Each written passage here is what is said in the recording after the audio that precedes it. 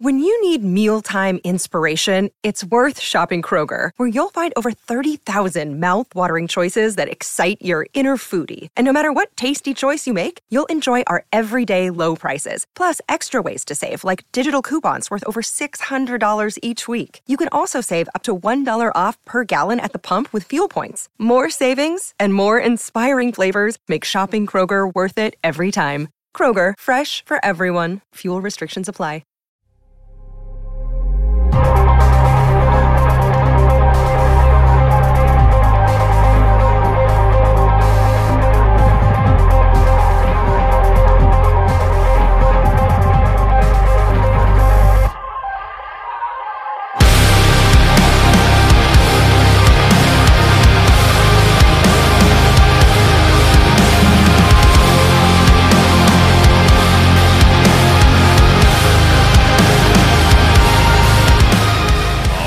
All right. Welcome into another episode of Hockey Royalty Live, the official podcast of HockeyRoyalty.com.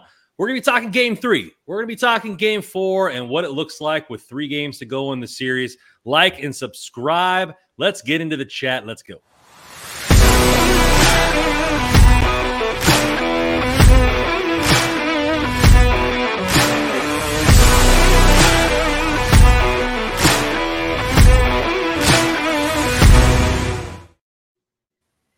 All right, fellas. Well, it's been a couple days since we've been on here. I know we were trying to go every day, but, just from all the stress from the winning and whatever, we just needed a weekend off.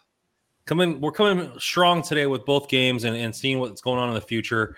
But before we get into all that, how are you fellas doing? I know, Russell, you had a jam-packed weekend with some games, some stuff with the fam. How you doing? Yeah, I'm doing good.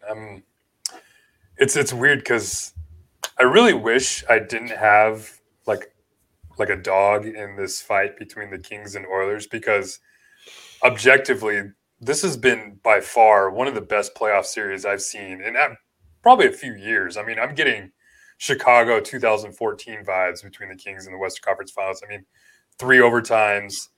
The other one was essentially a 1-goal game with the empty netter. But mentally, pretty stressed out right now. But otherwise, I'm doing pretty good. How you doing, Joe? I'm all right. Yeah, you could say it's as advertised, right? I mean, it's been a hell of a freaking series. That game last night was fantastic. But looking around the other series, it's still early. Although the Devils, we talking briefly here before we hopped on here, Russ, the Devils have tied that series up. Yeah. But I don't think the games are quite as exciting as what we're seeing. I got feisty Boston, Florida the other day. Toronto and Tampa had a melee.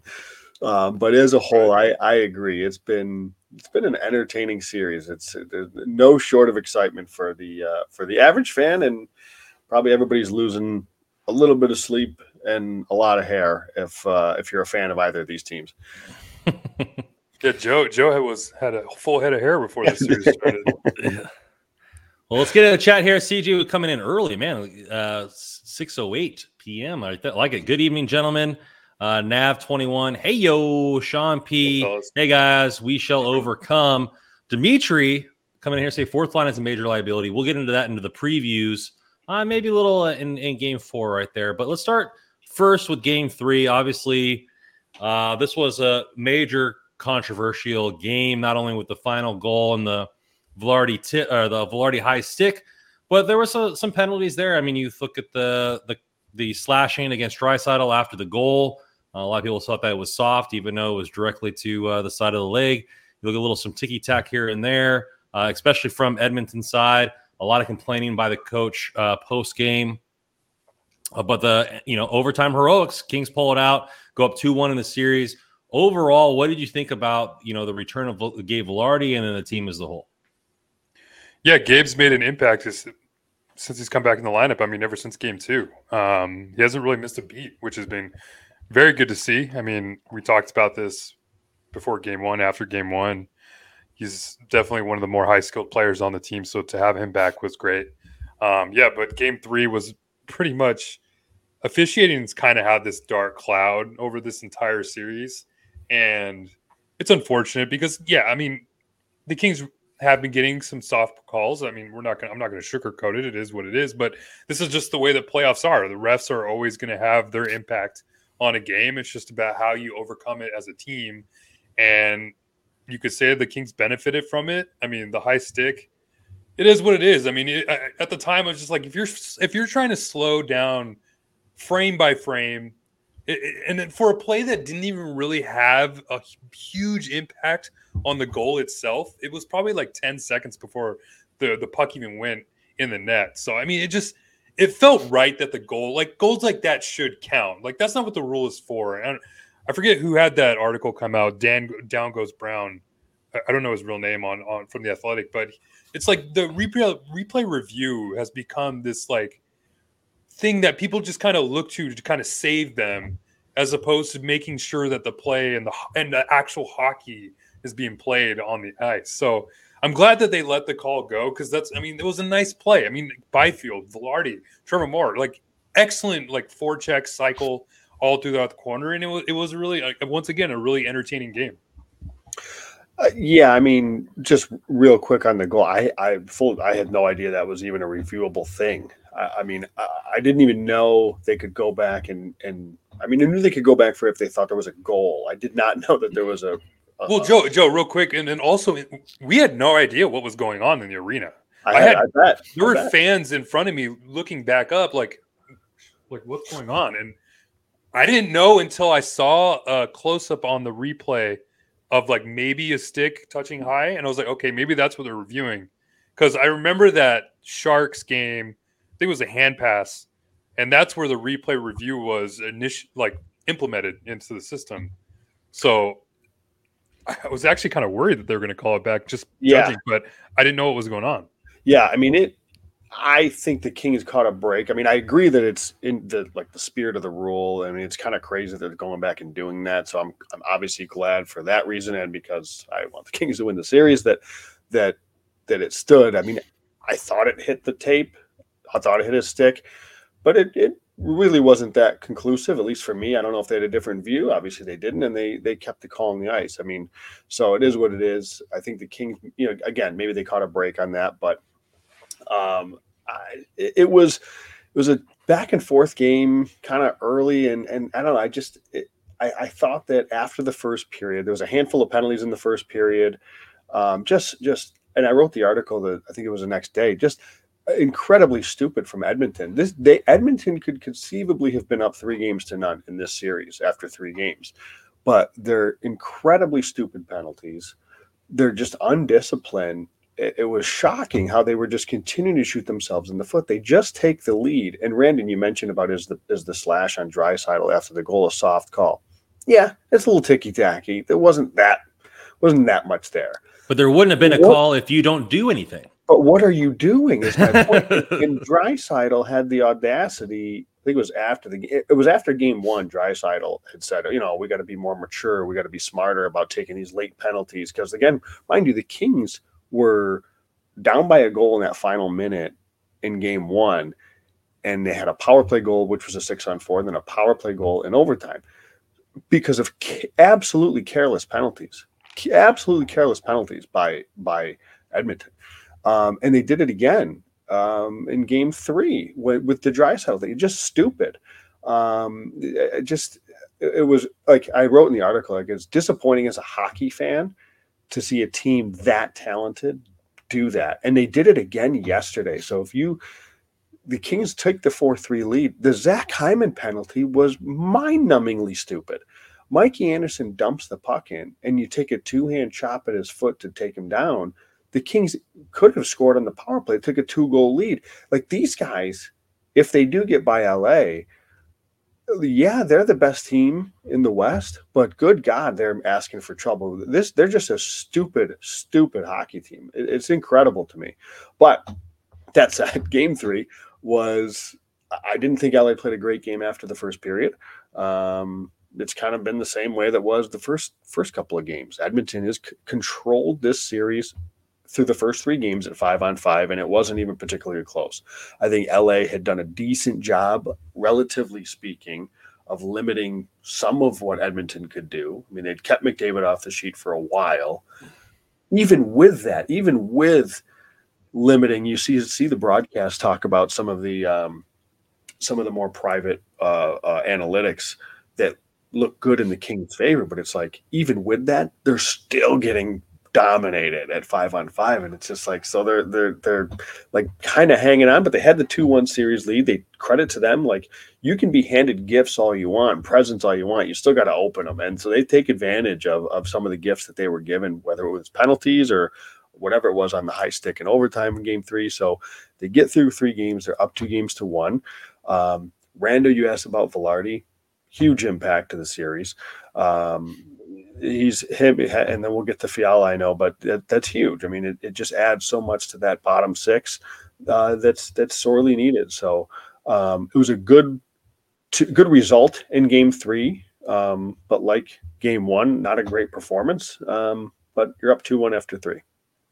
I think we've been doing a decent job at counterpunching, which is I thought we have needed to do, because we talked about this in the preview, or at least I did. I expected, not, obviously not knowing how long the injuries would be to Velarde and Fiala, that we would probably get hemmed in quite a bit, and that we'd have to be good counterpunchers, and we have to not take stupid penalties to stay out of the box. And for the most part, in the first 3 games, we did that. We counterpunched.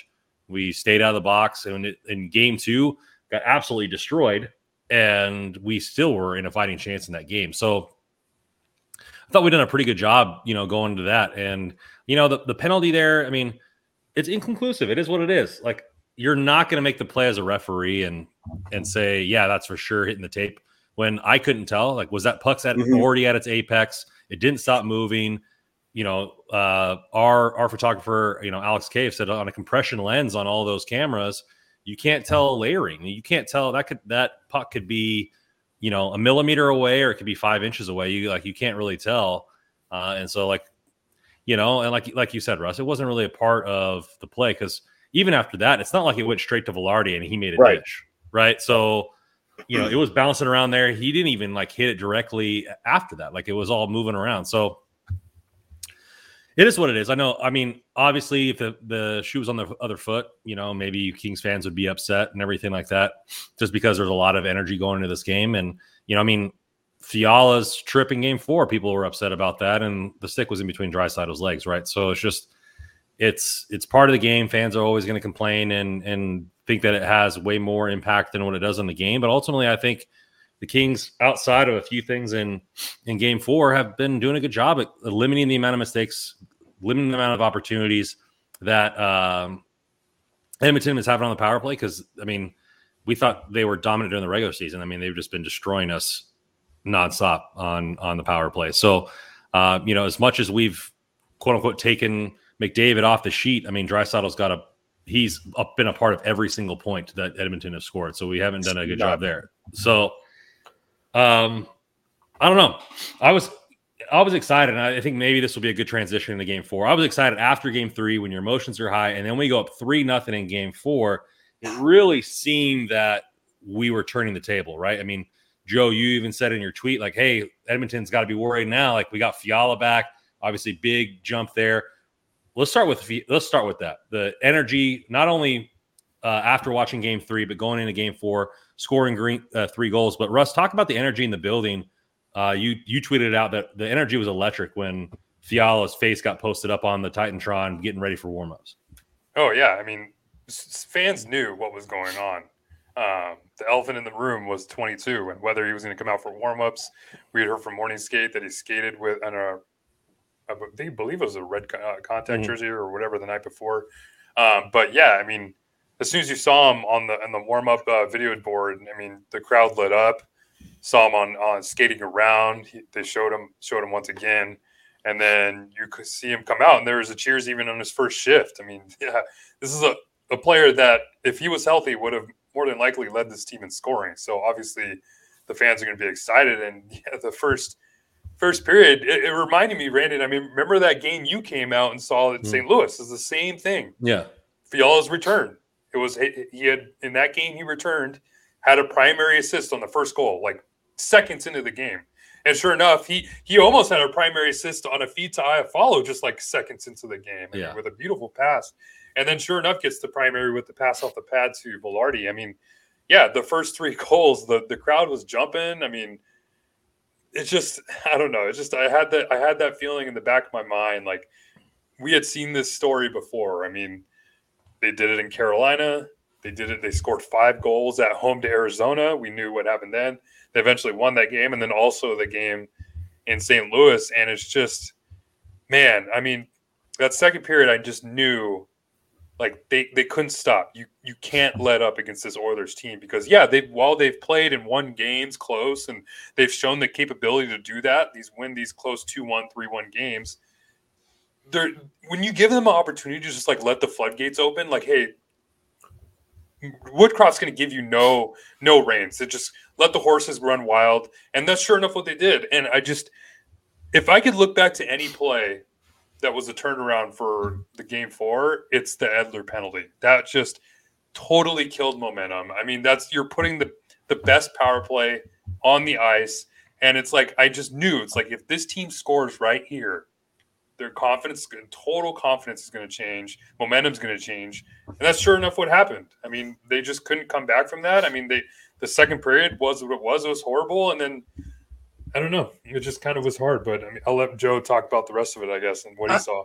I'm not I've gone back and forth and going back and rewatching for doing the shot contributions. And to Kevin Fiala, by the way, I had him for 7 shot assists at 5-on-5, which was second only to Trevor Moore. He had 10 shot contributions in total at 5-on-5 in his first game back, picking up right where he left off, just being dominant in that category and creating offense. You know, I didn't, and go back to that tweet for a second, Ren, and it was like, this is the LA Kings that we were used to seeing for a while there, like front foot. There's if you break out, we're coming right back in. It was just one of those, it was like everything was clicking. It's like, that is what you're looking for. This is how you beat Edmonton. You'll beat Edmonton by kind of playing it safe and quote unquote smart and all. You beat them by playing this way, and they take a 3-0 lead. I really don't think, and I thought it maybe at the time, but after rewatching, like, I genuinely don't think the Kings actually like sat back. I mean, there was, even after the 3-1, it's 3-1, there was a shift by the Deneau line, which was incredible. I think they even cycled through another line that came out, like, and they were in the Edmonton zone. Like, when I look at the shot attempts for the Kings, they had 20 in the first period and 16 in the second. So it's not as if it was they held off and were just kind of playing defense. The problem is they could not stop Edmonton because Edmonton had 30 shot attempts in that second period. So as much as I want to be critical of the Kings, because they generally they'll get a 2-3 goal lead and they'll sit back and that's generally, statistics show that's just how they play. I don't know that I don't feel like that was actually the case. I actually give a little bit more credit to Edmonton because they really turned it up a notch or 3, because like I said, it's not as if the Kings were generating much less in terms of offensive potential, offensive chances. It was that Edmonton was creating that much more. So I do give some credit to Edmonton there. Speaking of credit to Edmonton, everybody on Twitter was laughing about it, but Edmonton goes to Soupy in the second. Ballsy call considering how he's played this year. I mean, Skinner gives up 3 goals. What did you think about that move, and do you think that has any implication on Game 5? I thought it was an interesting move, to be honest with you. I don't know who mentioned it, but then I just looked down and I saw Jack Campbell in net to start in second. I was actually surprised because, I mean, I didn't really think a lot of those goals, if any of those goals, were on Skinner. I mean, the Kopitar goal was just him. He was all alone in net. I mean, Desharnais just kind of let Arvidsson go. And then the Velarde goal was just a pass off Pat. I mean, there's really nothing to do there. So it was more or less trying to gain momentum back for his team, and it worked. But, I mean, to be honest with you, if I'm an Edmonton fan, I have no confidence in Jack Campbell. I mean, if I'm as a Kings fan, I hope they start Jack Campbell going forward. I'd be surprised if they did because, I mean, this kind of felt like a one-off kind of thing. But who knows? I mean, because the first couple saves he made, I mean, what was the Deneau save? Yeah, Totally shaky. He looked like he had no idea where the puck was. Just kind of luckily he made a save. So, I mean, it was surprising. I mean, he got the win. He made the incredible save in the third period off Arvidsson. In tight, it was a little breakaway. I think Arvidsson didn't really realize how much time he had, but it'll be something to watch for sure going into Game 5. But I believe they'll end up staying with Skinner. Yeah, we'll see. I mean, I think Woodcroft said that they made the decision after the third goal. It was just a matter of when they make the decision to actually pull him. After the first couple of saves, I was like, this is not going to go well. The Kings are going to be okay here. And I think Edmonton, again, they really poured it on in the second period as much as anything. Skinner was fine. Like I want him to have the second one, the Arvidsson goal. I'm not gonna say it's a weak goal. You hope he makes the save there, but as a Kings fan, I'm really hoping for Jack Campbell to get the start. I agree with Russ wholeheartedly. I don't think he's a good goalie. I think he's somebody that can get rattled pretty easily. So if things don't go well early in Game 5, it could be a big problem. So if I'm Edmonton, I do go back to Skinner. I know he hasn't been great this postseason, but I do think he's still their best option. Yeah, I agree. I think that you're looking at, hey, let's throw a Hail Mary up to see if there's a change of person, gets the identity going and see what's there. And worst case scenario, it's one of those games that happened to us last year in Game 2. You know, it's just, hey, this team came out hot. They beat us. We got to win 3 straight. So I think it's interesting just kind of how that changed. But to the point of, hey, Arvidsson had that breakaway. There was a lot of other close plays. I think the Kings could have capitalized a lot better in this game on some not routine, but easier opportunities, especially since the second period was so bad in Edmonton's favor.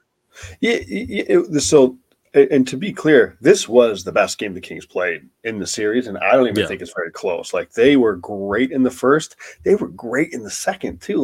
The third period. Like, again, that is how you play. That's how you're going to give yourself the best chance against Edmonton, okay, is to make them play in their own zone. And I know that's a lot of times that's easier said than done. I get that. But this idea that you have to kind of play in this structured shell all the time, you're asking for trouble against Edmonton. So I was really impressed with how the Kings played the first period, the third period. Overtime was 10 minutes. It is what it is. But I thought the Kings played a good game overall. I thought the Deneau line was excellent. Fiala, Velarde. Velarde is a center, playing center for the full. I thought he did well. I thought he handled his own. Again, the idea of him and Fiala back into the lineup is what the Kings can create mismatches in the bottom 6. Edmonton's got the advantage in the top 6, almost no matter how they slice it. But the bottom 6 is where the Kings can have an advantage. Now, what I was surprised about with Edmonton, and Russ, Randy, I don't know what you guys think.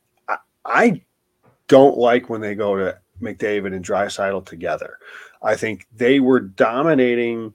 And I guess but they did it so early in the first period. It's not as if they did it after it was 3-0. Like, if there was a time to do it, perhaps you do it after it's 3-0, shake some things up a little bit. They were doing it pretty early in this game. I didn't understand why. They've controlled the series, the both of them, really. I know McDavid's points haven't quite been there, but you look at all of his expected goals metrics and all that, he's playing fine. And obviously Draisaitl has been excellent. I just didn't see the need for it. And when you put them together, the mismatch isn't quite there on that second line. And I think Deneau's line was really, really good for LA. So I didn't like them doing that. I don't think they're better that way, and I'll be curious to see how they go into Game 5. I think they're better off split, though. Yeah, Game 5, we could end up seeing McDavid and Draisaitl each play like 40 minutes. I know McDavid played 30 minutes last night in Game 4. I mean, you got to run with your best horses, right? I mean, McDavid's obviously one of the best players in the league. I mean, after this series, I could make an argument that Draisaitl is better than him because he's been that good as an all-around player. I mean, you see him on the ice, he's so much more noticeable than 97. I mean, we're talking about 4 games, but the way he's kind of controlled play every time he's on the ice has been insane. But yeah, when they went together really early. I noticed that too. There was probably like 2 or 3 shifts that they had before the Kings even scored the first goal. So, I mean, it'll be something to watch. I know in the second period they kind of let up a little bit, and then when they were down in the third period, they went back to those two. It was pretty much anytime they had a face off, it was Bukestad on the ice with McDavid and Draisaitl. Bukestad would win it. He'd come off, and Kane would go right back on for him. So that was their plan, and it ended up working for them with the tying goal, and then in overtime too, which just. I mean, I want to talk about the overtime goal too, because I saw a lot of people harping on Drew Doughty for his play there. And yeah, his gap control could have been a little bit better there, but I mean, that's a shot Korpisalo probably should have. Oh, yeah. I mean, it's not like, I mean, I'm not going to say that Korpisalo, 100% like that's a soft save, because I mean, it's a nice goal, but I'm not going to blame Drew Doughty for it either. I mean, it's a long change for him too. It was almost an extended kind of 2-on-1. So, I mean, for you to have to step up on a player that far, you're already on top of the circle. To expect a forward coming streaking down the side like that to score from that angle, as a defenseman, I'd let him take that shot 9 times out of 10. So yeah, I don't disagree. I mean, I think I guess you could maybe say it was like you could maybe hope that Doughty maybe could have been a little bit more aggressive, I suppose. Yeah. But the Korpisalo doesn't make the save. It went through his arm. It's a bad goal. Let's just call it what it is. He's played great. It was a bad goal. And it's unfortunate that it happened in overtime. It happens. Again, these things happen. You know, he played a great game in game 2. I didn't love the third goal. These things happen. I'm not going to kill Doughty for it. I mean, and I'm not going to kill Korpisalo. It just is what it is. It was a bad goal at a bad time. And we're on to game 5, though. Like, there's no sense like dwelling over it or anything like that. These things happen. So you guys aren't going away from Korpisalo, right? No. God, no. Cal Peterson, game 5. No, I mean, if he, you know, because again, even when I look back at the goals that were scored in this game, I don't know that any of the ones before that, like I thought the release that Kane had on the tying goal was I don't get on Korpisalo for that one. And there was the 2 power play goals. I don't think he ever saw Bouchard's goal. So no, I mean, I thought he was good. He was beaten a few times in the first. I think Edmonton had 3 pipes in the first period, but it was fine. It was just a bad goal. I'm easily going back to Korpisalo in game. That never crossed my mind, to be honest with you. I don't know if I've seen that on people thinking that's never crossed my mind. Yeah, now it's like Brandon, don't even speak that into existence. I'm sorry, I'm not trying not to put that out in the universe there. I cut out for a little bit, so I don't know where the transition went to goalie, but I think they kind of we saw it and they said it on the telecast, like after Arvidsson put that defender in a turnstile, like he played 2 more shifts the rest of the game, and then like some of the forwards didn't play either. I think in the third period and overtime they were skating like eight forwards and 4 defensemen. It was pretty like they were adding a lot of minutes on everybody. I think you're 100% right with the 3-day layoff. I mean, TBS was saying it like, hey, I'm going to expect McDavid and Draisaitl both to play 30, 35 minutes in game 5. So it is what it is. I mean, they're pretty much like they have their sets of wingers and they're rotating McDavid and Draisaitl through all these lines and Bukestad every once in a while. They're kind of just all playing with everybody there. And it's what I would do too. I mean, they are so top heavy, like you mentioned, Joe, and they've gotten a little bit more depth in previous seasons, but you're going to go with the 2 top 5 guys in the game right now. And Draisaitl's playing better than he did last year.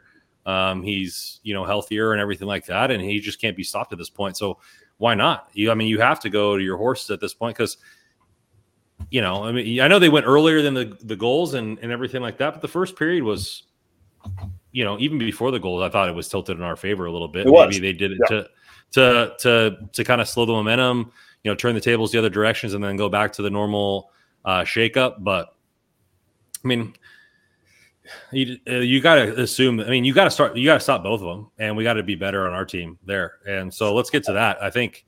Go ahead if you want to. Well, I was just going to say you'd mentioned Darren A at one point when you were talking, Brandon. It's like that's where the bottom 6 can really exploit this Edmonton. And again, you only do this if you're on that front foot and you're playing that go to attack rather than kind of play back, you can exploit a guy like Darnay. He's been terrible this series. He's been one of the Kings' best players. He's taken stupid penalties, multiple stupid penalties. He has been bad. Even Nurse has been bad too. I mean, he pretty much let Matt Roy just walk right up in the middle of the ice and score that goal. I think Nurse is a good defenseman, and I'm pretty sure I'm in the minority there. But I think it's when he gets over his skis a bit and he tries to do a little too much, where the play you're alluding to on Roy's goal, like it's totally unnecessary. He doesn't have to do that. When he's a good player, though. He skates well. He's a good offensive instincts. He's got good offensive mind. He's mean. He can be nasty. So when he does it right, I think he can be a solid defenseman. But when he gets does some things like that where he's awful. Yeah. Well, it's the thing too, is that's your number one defenseman. You're going to play 25 minutes or 25 minutes a night. I mean, those mistakes are going to be a lot more under the microscope because you're out there so much. But I mean, Ekholm, I think people forget the Ekholm trade was huge for this team, obviously. Yes. But then I think people don't look at the Kulak trade last year too. That was a big time trade because I mean, I've seen Kulak have a pretty decent series too. You don't really hear his name come up too often, but he just seems solid. And then Bouchard too has kind of turned it up. I mean, he's always been known as this offensive defenseman, but he's been so good. I mean, on the power play, his shot is so ridiculous. He kind of reminds me a little bit of, or not reminds me, but I kind of want Brent Clark to kind of develop into that type of player because they're both came up with a lot of offensive statistics under their belt from juniors. So if Brent Clark can develop into that Bouchard type role, I think that'd be huge. And the thing with why I think Edmonton is there's multiple reasons why they're so good in playing 11-7. A, it's because you can get Draisaitl and McDavid on the ice more, but B, it's because you can kind of limit Desharnais. And when you have Philip Broberg, who I just, for the life of me, cannot understand how he's not playing over Philip or Desharnais anyways. But, for the first half of that game, Desharnais had doubled the minutes that Broberg had, and that shifted, like you said, Randon. I think that Desharnais stopped playing at some point late in the second, early third. And so, Broberg's a better defenseman. I mean, so having the 7 helps them on the back end too if they're smart about it and they don't play Desharnais. And eventually they came around to it. But I'll be interested to see what they do with the lineup. I mean, I don't know that they're going to take Desharnais out, but boy, has he been bad. And you're right at Kulak. I mean, Kulak's been kind of steady. I don't know if it's because he's playing next to Desharnais, who's making all the mistakes, so he's looking a little bit better. But he has been. I agree, Russ. He's been okay. Yeah, I saw Broberg out in the ice in some pretty important situations. He's a good player. Well, they drafted him to be. He's a top 15 pick. He's a good player, and another 2019 first round draft pick that was behind Turcotte, but right. Yeah, so we'll see. I'd be curious to see if they do anything though. If Desharnais comes out, if they go back to 3 lines. I mean, I honestly, I would probably just go 11-7, but you're going to play 11-6. Yeah, I think they're going to end up rolling the same way. But I think the big decision will see what they do in net because that'll be something to watch. So speaking of bad defensemen, our third pair has been atrocious this series. Richard coming in. Richard said, "Who should be the third pair? Edler and Spence, Durzi and Spence, Bjornfoot and Durzi, Bjornfoot and Spence." Let's just talk about how bad the third pair has been, and then we'll get into the Game 5 preview about where we think that should go from there. Yeah, they've been tough to watch. I mean, this was a pair that we talked about probably would be a problem for LA when Gavrikov was placed alongside Roy, and sure enough, it's been a problem for LA. I mean, Edler Durzi, with Edler, it's just he has no transition to his game right now. He's getting beat with speed. Like I said, that penalty just really cost the Kings the momentum that they had from the first period. And then with Durzi, I don't know. I was actually talking with Andrew Knoll about this in the press box because it's weird because Durzi was actually pretty good last year. And I wonder if it's more because he had more free reign to do kind of whatever he wanted. I mean, there's no doubt he was kind of looked at to be like the number one offensive guy in terms of defense. So mistakes maybe weren't too maybe thought of in his head, like, hey, I'm going to be out here. Like, if it's okay if I make a mistake, I'm still going to be out on the ice because I'm really all they got, that kind of thing.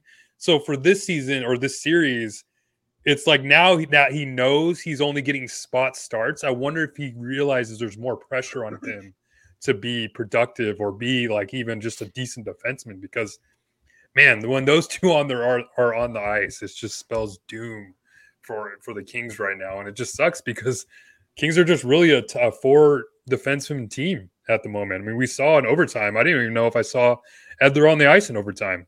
So it's just tough because this is why at the deadline, I mean, I'll talk about, we'll get to the bottom 6 too later, but they should have went for another. There was more opportunity to add to this team because this team had too many holes in it to go for an extended run. I mean, even if they get by the Oilers, this is still going to be a situation that we're going to be talking about in the later rounds too. So it's just unfortunate.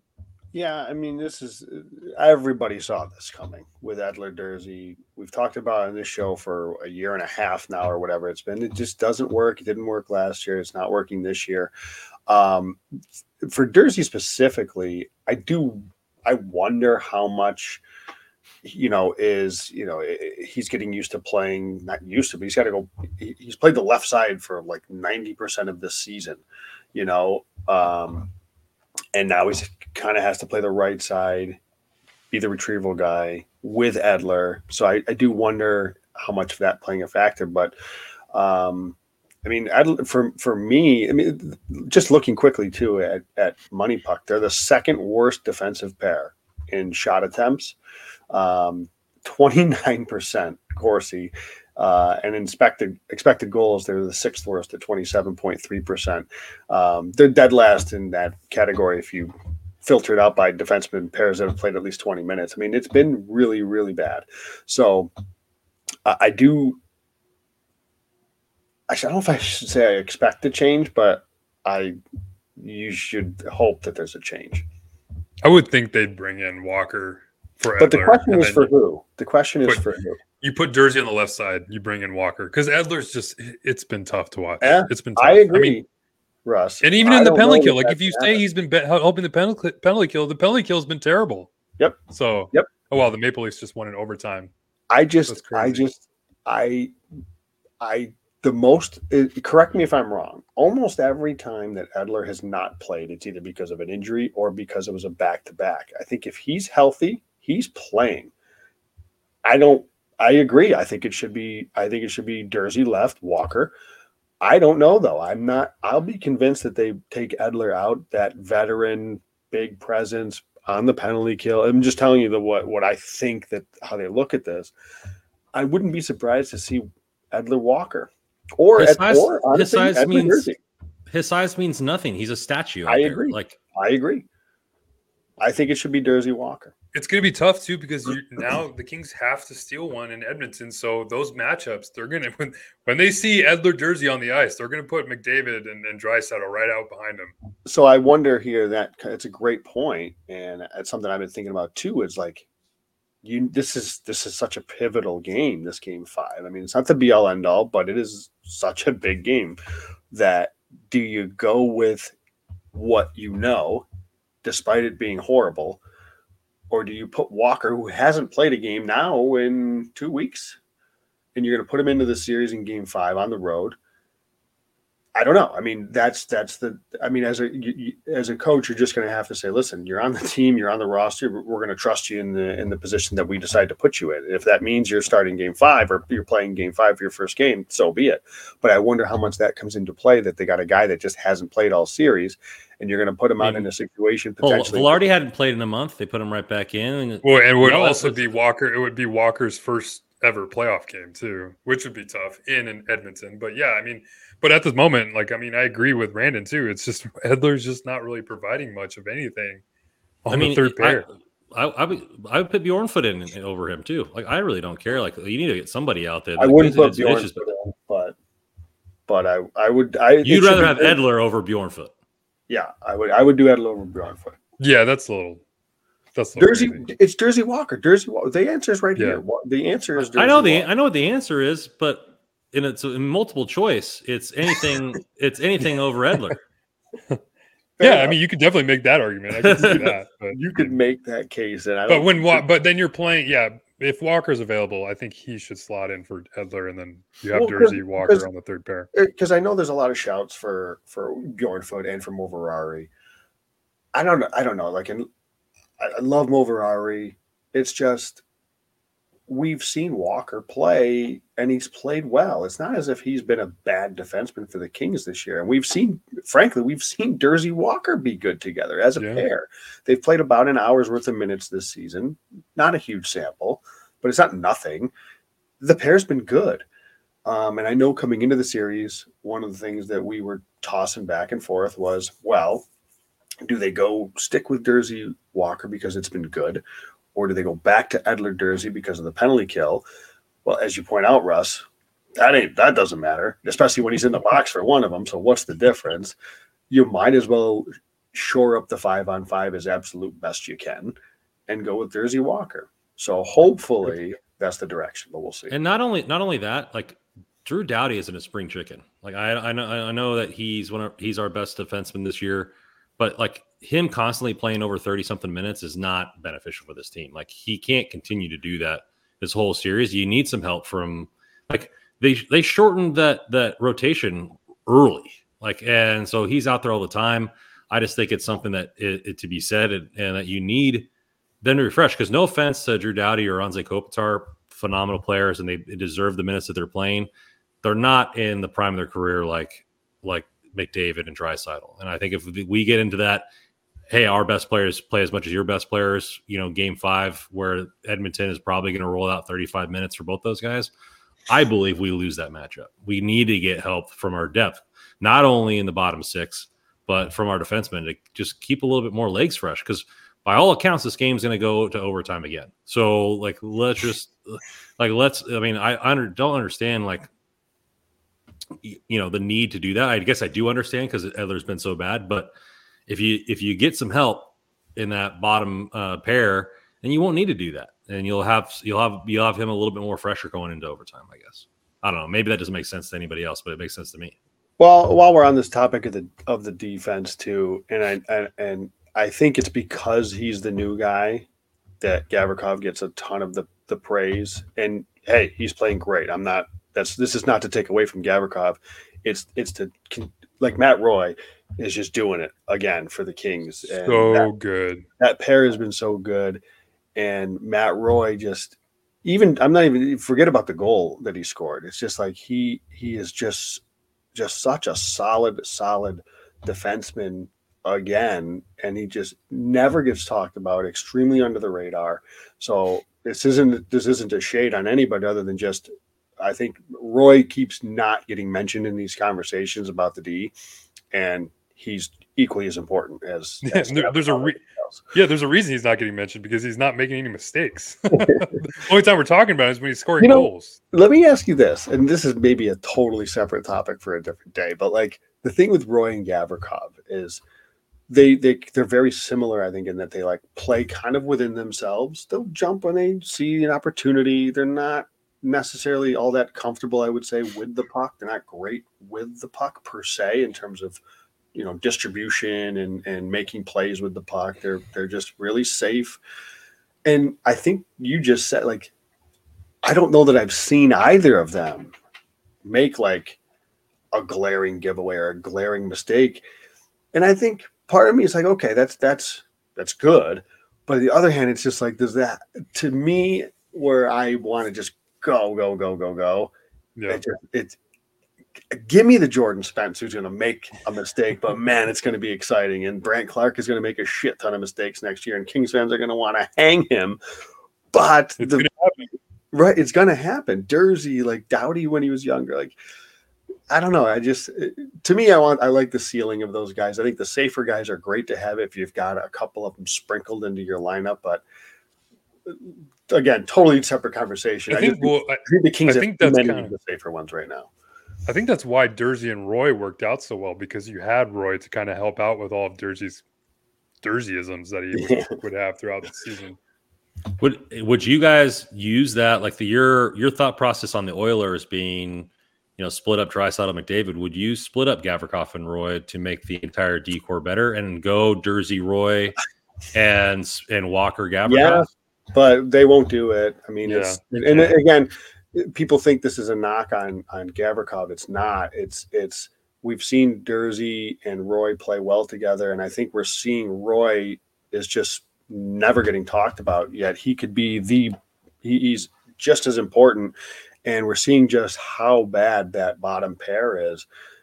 That if you shored that up with a Gavrikov Walker, and then you had Jersey Roy, I mean, that's really good. But yeah, they won't. But again, you could potentially accomplish the same thing with Jersey Walker too, right? So I'm very excited to see how this defense shakes up next season. It's going to be fun to watch. Yeah. Well, I know a lot of people tonight were hoping that Barrie would lose, so Brant Clark would make his appearance in Edmonton. A little side note: did you guys see that little tuffle? Him getting into it with that fan? He's getting into it with a fan. I saw that. So he's a really very emotional kid. Very emotional. He's gonna have to learn to. It's funny because I mean, I don't know. Doughty obviously never did anything like that, but it's almost the same kind of like energetic, like very charismatic type of player. I mean, that was one of the first things I noticed about Clark when I watched him at the rookie camp. Is just constantly talking on the ice. You close your eyes and the only player you hear, you just know when Brant Clark's out there because you just hear his voice, and that's what you want to see from a superstar. So I think when he gets older, he'll learn about that. But it's like I like the moxie, like I like that kind of stuff, and it's like him scoring game-winning goals and blowing kisses to fans and being energetic and stuff like that. Like I like that. But Joe, so like this fan was in the first row right by the glass, and they're getting the crap beat out of them. It's like 6-2 or whatever in the game. The fans just chirping Clark, "You're the captain," all this kind of stuff. Like you can't tell what he's saying, but he's just like up against the glass, just yelling at this kid through. Which obviously, being an adult, man, like you're yelling at a 19-year-old. Yeah, yelling at what are you doing? But Clark's just giving it back to him, like F-bombs and all this kind of stuff. And he's like, I think you see him. It's like, if this glass wasn't here, would you be talking as much as you are now? And so Clark reaches to the top of the glass and tries to starts to climb the glass to go over into the stands after this guy. And I don't know if it's a coach or another player just grabs him by the back of the jersey and pulls him down. And then he moves down the bench or whatever. It was great. I loved it.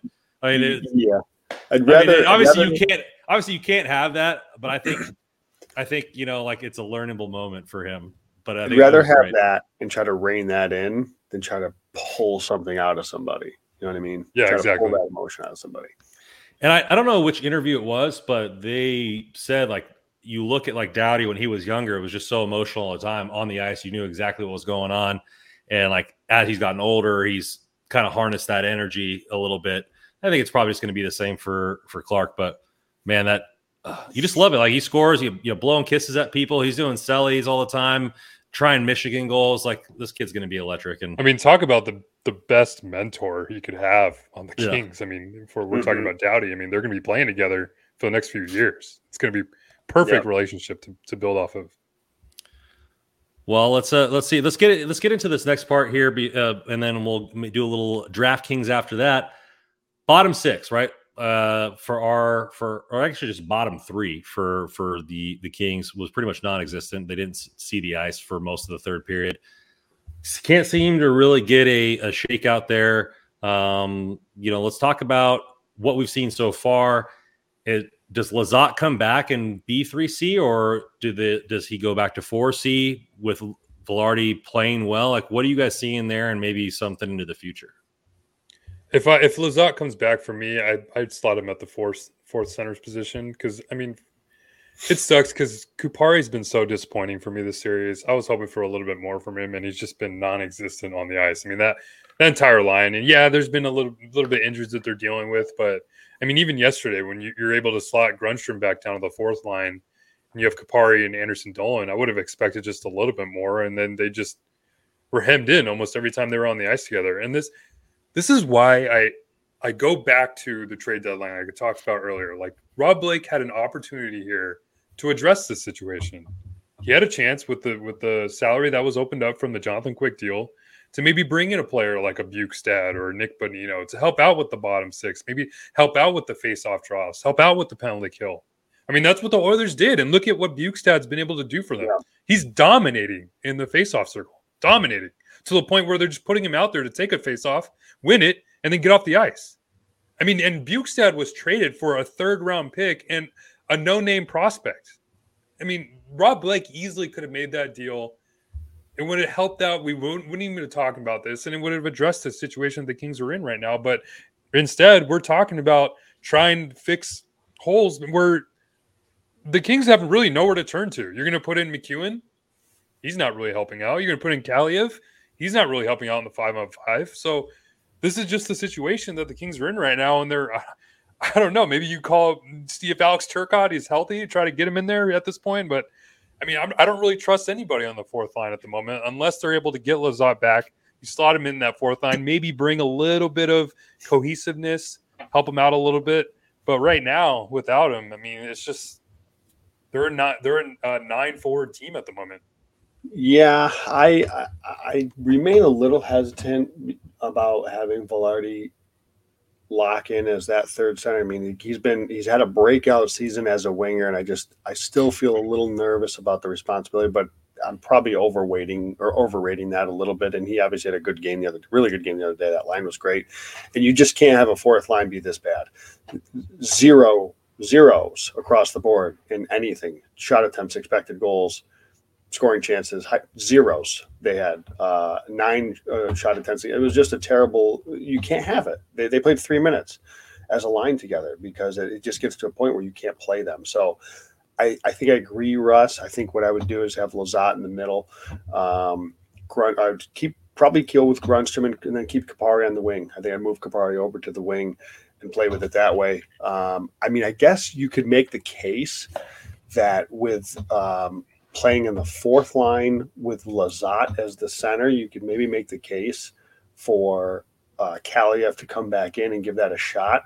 I don't know that we may have not seen Kaliev for a while here. This wouldn't be surprised if I don't see the rest of the series. But he might have played his last game as a King. It's I've thought about that. But trade bait. I do think that it depends on Lizotte. Like if Lizotte comes back, then yeah, I think I go Lizotte, Grundstrom, Kupari, or again, you can talk me into Kaliev playing next to Lizotte because again, Lizotte in the right matchup we've seen him drive play. He's been somebody who's been one of the better shot assist guys on the team. The tricky part is with Edmonton going 11-7 that they don't have a true quote unquote fourth line. You might have McDavid or Draisaitl stuck out there against somebody like Lizotte too in that situation. So we'll see. Obviously, without Lizotte though, I mean I think it is what it is. What are you going to do? This is the best that they can put out there is what they did, and that's a little scary. But I mean, barring like I don't know, you're not going to move Iafallo down to help out the line, quote unquote, and maybe swap Iafallo Grundstrom, but I think that might be getting a little too cute. It could be a short bench pretty quick in Game 5. Yeah, it's tough. I think it's a situation they could have and should have procured at the trade deadline, but we are there, and I don't think there's a line hold. I mean, we talked about some Hail Marys, during this game or this series with Laferriere. Like, is that an option? Like, I mean, Lizotte, Laferriere, and Grundstrom. Like, just give the kid a shot. I know that would be a steep ask his first game, playing in Edmonton on the road, which doesn't seem anything that T-Mac would even consider. But I mean, we're talking hypotheticals here. Like the team has been, like you said, zeros across the board. Like it was data incomplete, data error, right? So like you can't get worse than nothing. And so, I mean, at that time, like where is the lack of incentive, I guess is the wrong way to put it. But where like there's really nothing you can lose by shaking some things up in a drastic nature. And that's what it is, because we talk about how coaches, by nature, a lot of coaches in the NHL are risk averse, and they're going to generally err on the safer option, which for 4 games has been really bad on that fourth line. So to your point, Randon, what's the difference if you put in a guy like Laferriere? Now, again, I don't think that's going to happen. But I mean, zeros across the board. I could have skated up and gave you that. Your point is fair. Your point is fair because you've tried Kaliev, ain't working. Tried McEwen, didn't work. This fourth line yesterday, again, zeros across the board. I mean, at what point do you try to make something a bit of a drastic move? You know, if there was ever a time, you would think it's now, because it's not as if you can count on them to be a defensive line, right? Or at least a line that's going to be. They're not doing that either. Give me Lizotte, Turcotte, and Laferriere out there. Let's do it. There we go. Now we're talking. Yeah, if you thought Edler was bad, watch Randon McMahon on the ice. Talk about a turnstile. Let's get to our sponsor, DraftKings, before we keep going into Game 5 here. DraftKings, it's NBA playoff time. That means big hoops actions for DraftKings Sportsbook, the official sports betting partner of the NBA. Get in on the excitement for every game. With the touch of a button, new customers can make a $5 pregame moneyline bet and score $150 in bonus bets if their team wins. Plus, everyone can score a no-sweat same-game parlay every day during the NBA playoffs. Open DraftKings Sportsbook app now, opt in, and place a same-game parlay on any NBA team. If it doesn't get hit, you'll get a bonus of up to $10. So if you want to go Lakers and LeBron, or you want to go Warriors and Steph Curry, bet it in, get the parlays going, you can do just that. Download the app now and sign up with code THPN. New customers can bet up to $5 pregame money line and bet and score $150 in bonus bets if their team wins, only at DraftKings with code THPN. Kings are plus 190, Randon, at DraftKings tomorrow. Wouldn't be surprised to see that get to plus 200. In Game 2, that closed plus 210 at DraftKings. So if you want to bet the Kings and the fourth line to get a goal, you'd probably be at plus 15,000, and that would be a pretty good payday for $100. Yeah, weren't we talking about what McEwen's anytime goal was? Yeah, it was plus 650, I think it was. I was like, geez, that's actually really low. That's horrible. That's horrible value. Horrible value. Yeah. Considering he hasn't scored one, that's kind of funny. All right, let's get into the mustache marvel. Game 4, his return. Let's talk about what maybe we see from that third line here. With Velarde and Iafallo. Obviously, Iafallo has been great. Fiala had a lot of scoring chances, second most on the team. Do we see that line take another step in the next game? You know, usually it takes one game to shake off the rust. Velarde said, "Hey, first period, it was too fast for me out there. I had to really adapt to what was going on." Fiala seemed fine, but then it maybe seemed second period the team kind of backed off a little bit. What did you guys see from that line? Does that line stay the same if Lizotte comes back for you? I know we kind of touched on it a little bit. And going forward, what do they need to do to capitalize on the mismatches? Well, what I saw from Fiala is you can tell he's not 100%. You're not really seeing the full complement of his skill set as what we saw throughout the regular season, those in tight turns. I mean, obviously the hockey IQ, his awareness on the ice is still there. I mean, that's not something that will go away from injury, but you're not really seeing that speed that we saw from him.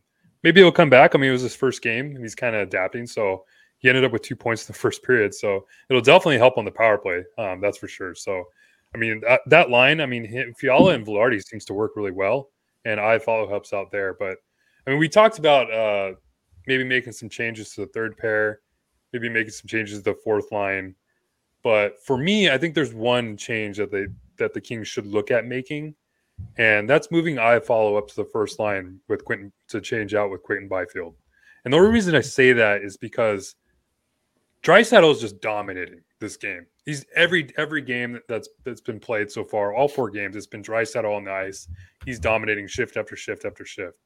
And Kopitar seems to be the matchup that they're okay with, that the Kings are okay with, that they're just on the ice together. And this isn't really a knock on what I'm seeing from Byfield, because I think Byfield's been excellent this series. I think he's playing great. Moment's never been too big for him. He's only 20 years old. It is what it is. But I believe if you're able to put Iafallo there in that spot, who I don't think any of us would argue is probably the Kings' best defensive winger, I think that gives the Kings a little bit better chance to maybe dominate those shifts, those matchups with Kopitar and Kempe. I know we've seen those three be together at times, and it hasn't really worked out. But I think with Kempe's kind of breakout into this offensive producer, you have Iafallo, who's always really solid in his own end. I think that'll really help. And then maybe you unlock a little bit more offense out of Byfield, placing him with Velarde and Fiala, and you get like this wild card line that you can just match up and just put him out there whenever McDavid and Draisaitl aren't there.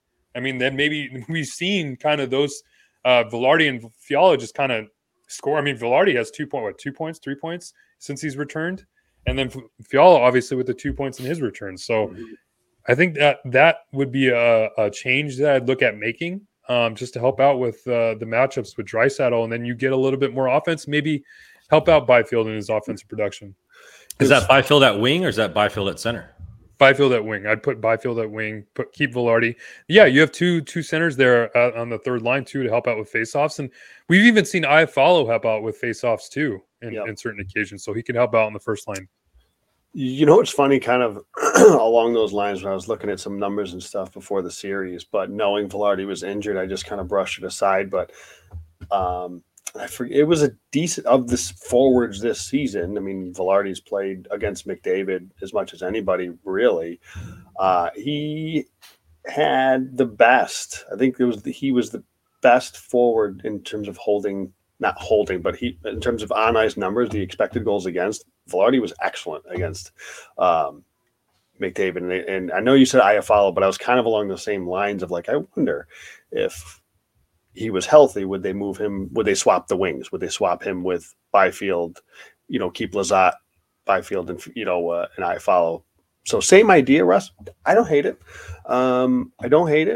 But yeah, I get the logic, and I don't think that it's something that is totally like out of left field or anything. We've seen Iafallo up with Kopitar before. Obviously, I don't think he's going to do much less offensively than Byfield has. Again, I agree. I don't think Byfield has been bad by any means, but at some point, like there's just no production really, or limited production on the top line. And I know you want to do a job as best as you can on McDavid and or Draisaitl, but also as a top line player and a top line, you have to try to find some sort of production there.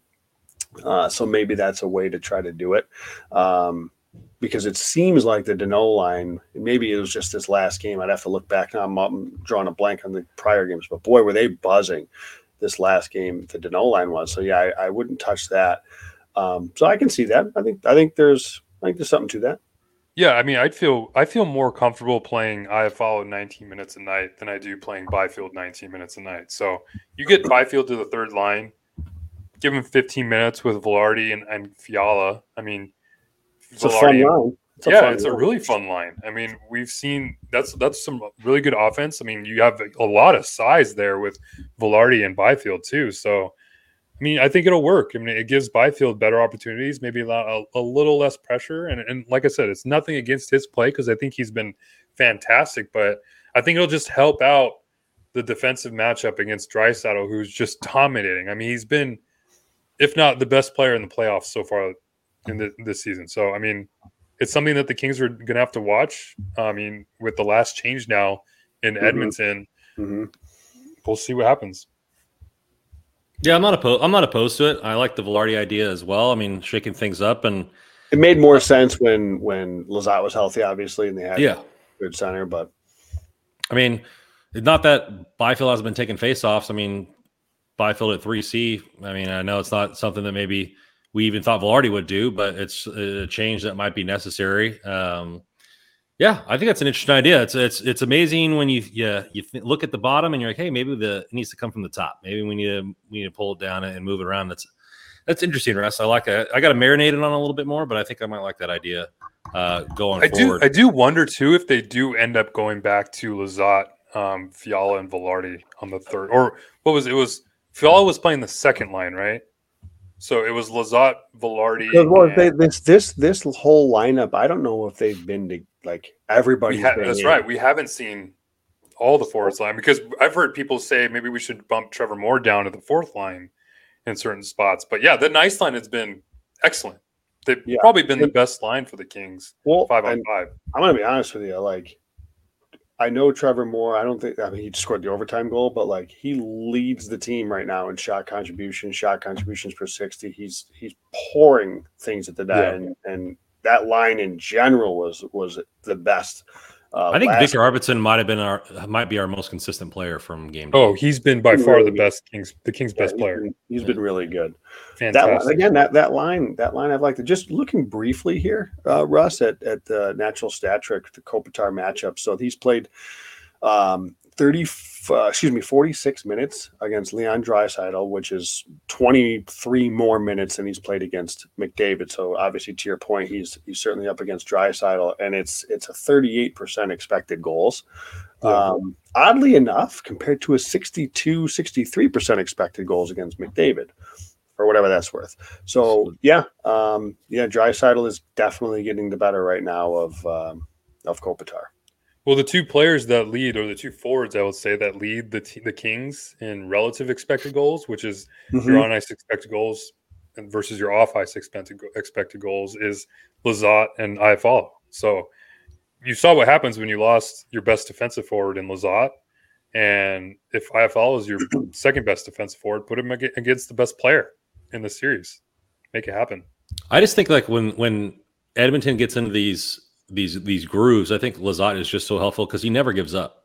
Like it's not like, I think I see it a lot of time, and I know it's necessary, but it drives me absolutely insane where it's like the Kings are just so wiped after a shift, they just dump it in and then change. And it's like I understand, like you're wiped, you're just trying to get the puck out because you need to make a change, but I'd like to see somebody carry the puck out or make a pass instead of just jumping it out. Joe, I mean, you're a coach. Maybe, I don't know if there's something about that, but like, it just seems like you just repeat the cycle of giving Edmonton the puck back.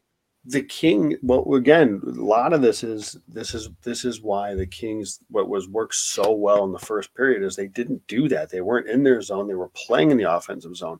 Now, the way the Kings play, and this is why I go back to what I was kind of alluding to earlier with the defensemen. It's like, Gavrikov and Roy, they don't make any mistakes, but they also don't make any plays, like in terms of getting pucks to their forwards. That's a little harsh. I think you know what I mean. Like they're not the tape to tape.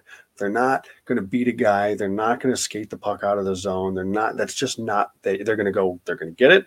They're going to go off the glass. They're going to get it into the neutral zone, and they're going to let Trevor Moore skate into it. They're going to let Victor Arvidsson fly into it. They're going to let Adrian Kempe fly into it, right? Because that's how the Kings are going to play, and they're going to pick it up. They're going to try to get a chance off the rush. Like that's how they are built right now.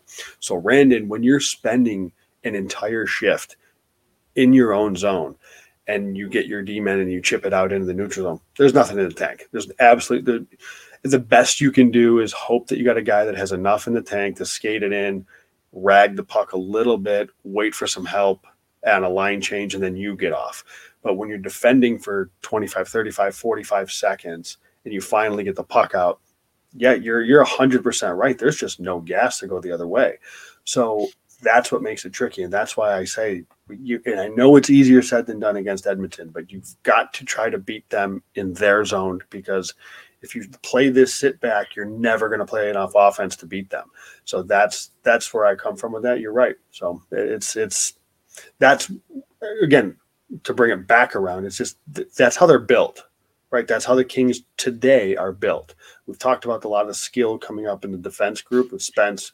Clark is coming. Durzi's now getting he's not quite the same, obviously, as Clark and Spence, but like you've got some skillful guys that are coming. Where and how do they slot in and fit into this current makeup of the team? Because they are very, very different type of players than what the Kings currently work with. But Durzi has made some tape-to-tape passes across multiple lines. He's capable. Durzi's capable. He's not like the fluid skater per se that Jordan Spence is, but he's more than capable. But people, it's a little risky, you know. And again, that's why I think people adore this Gavrikov-Roy pairing. And listen, they've been great. Like they're doing that.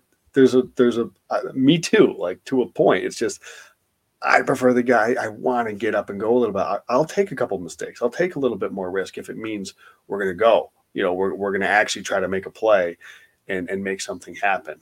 And because you spend less time in your zone if you have defensemen that are mobile, that are good with the puck, that can make some plays in tight spaces. They're not afraid of a forecheck. They can spin off a play and go D to D or hit the center or make a play out of the zone. It's just not how the Kings are built right now. More than one day. When you're trying to counterpunch, which I think we need to be good at, like you are reacting to something else. You're not taking it to another person, and I think they need to do that better. And the Kings, to their credit, they are one of the better possession teams in the NHL. They're one of the better shot suppression teams in the NHL. You wouldn't know it. Well, this is why this matchup was so bad. I know everybody says, "Oh, we're the best team suited to play against Edmonton." Yeah, but that doesn't mean it's a good matchup. Yes, they probably are the best team suited to play Edmonton, but it's still Edmonton, and they are still a better team. So that doesn't make it a good matchup. That's why I think I am pretty optimistic. If they can get past Edmonton, boy, do they got a shot to make a run through the West. There's no question in my mind. So it's just this happens to be the toughest matchup. Doesn't it feel like these might be we might be biased a little bit here, I'm not going to lie, but doesn't it feel like these are the two best teams in the West? It's not even us though. Like if you listen to the Athletic and like their playoff predictions, the dark horse to come out of the West was the LA Kings. And most people wrote, most of them said, hey, like we believe Edmonton's the best team in the West, but if the LA Kings get past Edmonton, it's like it's their division to win. Or I was thinking about that too, and I'm watching the Jets and the Golden Knights. I've been watching all these other playoff series, and I just think like, man, like the Oilers, like if the Kings can somehow win this series, none of these teams scare me. I mean, we've seen the Kings play up with the Avalanche, beat the Jets, beat the Wild. I mean, none of these teams scare me. So if they can figure out a way to steal one of these games in Edmonton, and I mean. It's wild that there's a 3-day break. I mean, if they're able to win tomorrow and tonight, if you're listening today and come back with a 3-day break, maybe you get Lazat back at home. Boy, that would be huge for this team. You're talking about a team in LA who's been a top 5 teams in terms of anything against, whether it's Corsi against, expected goals against, shot attempts against, scoring chances against. Like they've been consistently one of the better teams in the league at that this season. They are by a mile dead last in these categories in playoffs. It's Edmonton. Like they're that freaking good. So that's why, like if they can find their way past these guys, they've got a legit shot. They've got a shot. Which is why yesterday was so infuriating. Sure. Like when if you go up 3-1, that's so here's not a gimme there. And you're right. You're right. And I'm not panicking like, oh, this series is over. I'm just saying, like, you got to capitalize on opportunities. But Edmonton can say the exact same thing. They blew a 2-goal lead in game 1. They should have won game 3. But I'm not an Edmonton fan. I know Joe. that. I'm just saying. No, it's wild. Yeah, it's wild. I totally get what Joe's thinking. Like, it's wild to think like this series could be 3-0 on either way at this point. That's how close this series has been. Every game, like I mentioned earlier, has been essentially 1-goal games. The games, the scores have been close. The first 3 games really weren't close. Like Edmonton, the fact that Edmonton wasn't winning this series, whether it's 2-1 or 3-0 after those 3 games, again, it is. The article I wrote was like this: the only reason the Kings are where they are, Korpisalo was standing on his head, and Edmonton just continued to shoot themselves in the foot, blowing leads, multiple goal leads, and taking stupid penalties. If Edmonton wasn't parading to the box in just moronic fashion, then they could easily be up 3-0 in this series. So yes, I know it's we blew the 3-0 lead and they had the lead and this. They had another lead in the third period.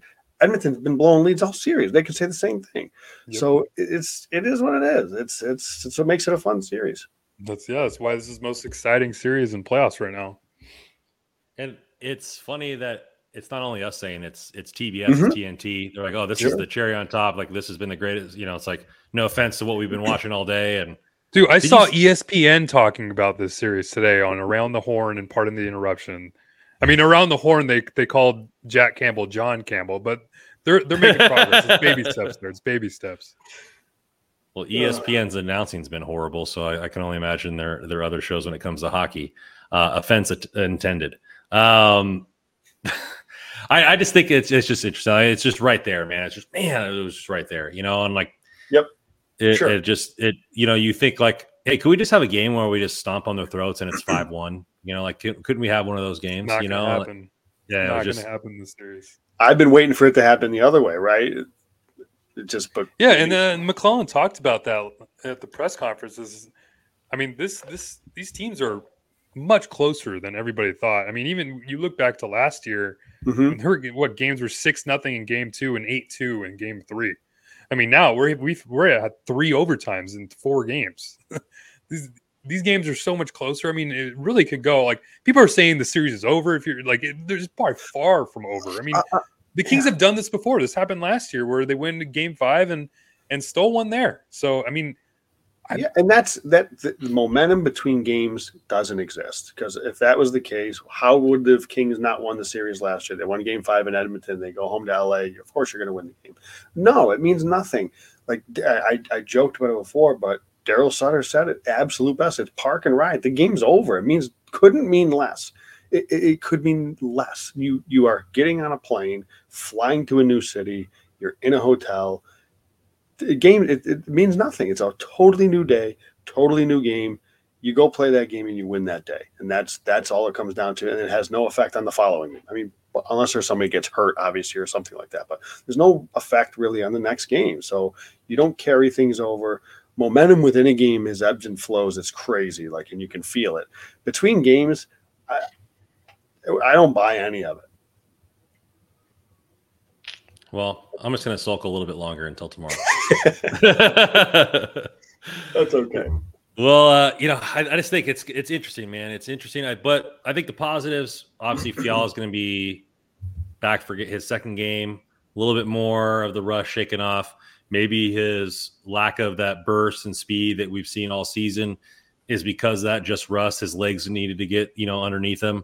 Maybe we see that. Hey, even the 3-day break will be good for Fiala to kind of rest up after the 2 games here. So I'm excited. I'm excited to see what's going on. Korpisalo has been fantastic, and he's really given us a chance there. And if this team is like Joe tweeted out before the second period, we're seeing the full Kings team. I mean, they can beat everybody. They can beat everybody. No, I'm serious though. That didn't age well. It didn't age well for that game, but it's something along the lines where if they play like that, we've seen the pinnacle, and I truly believe that the forward group for the Kings is deeper when you have Fiala and Velarde on the third line, and if you get Lazat back, so it's like if we can get that Kings team that just rolls lines, and puts them on their feet, you're not beating us. So, game 5 is probably going to be the most important game of this series, like Shankmaster said. But hey, we won game 5 last year and we lost 2. So even after that, it's not over by miles. So hey, 2 best teams are playing it out and knocking it out in the first round. Heavyweights are going at it. Punches are being thrown, sometimes figuratively, sometimes literally, on the ice. But, man, it's been good, and we're going to be covering it here at Hockey Royalty. Thank you, everybody, for coming in the chat. As always, you can find all of our articles at hockeyroyalty.com. Coming out daily there. Follow us at hockey_royalty, at Random Commando, at NHL Russell, at JW Paterino. And if you want any of your Rain news, follow at Kopitar for HOF. We will be having a season-ending Rain show probably this week, so keep an eye out for that to get the season recap there. You guys are awesome in the chat. Richard, Shakemaster, Nav, everybody. Thank you guys. Appreciate it. For always coming in here and making the chat a spicy. And as always on this podcast, go Kings go.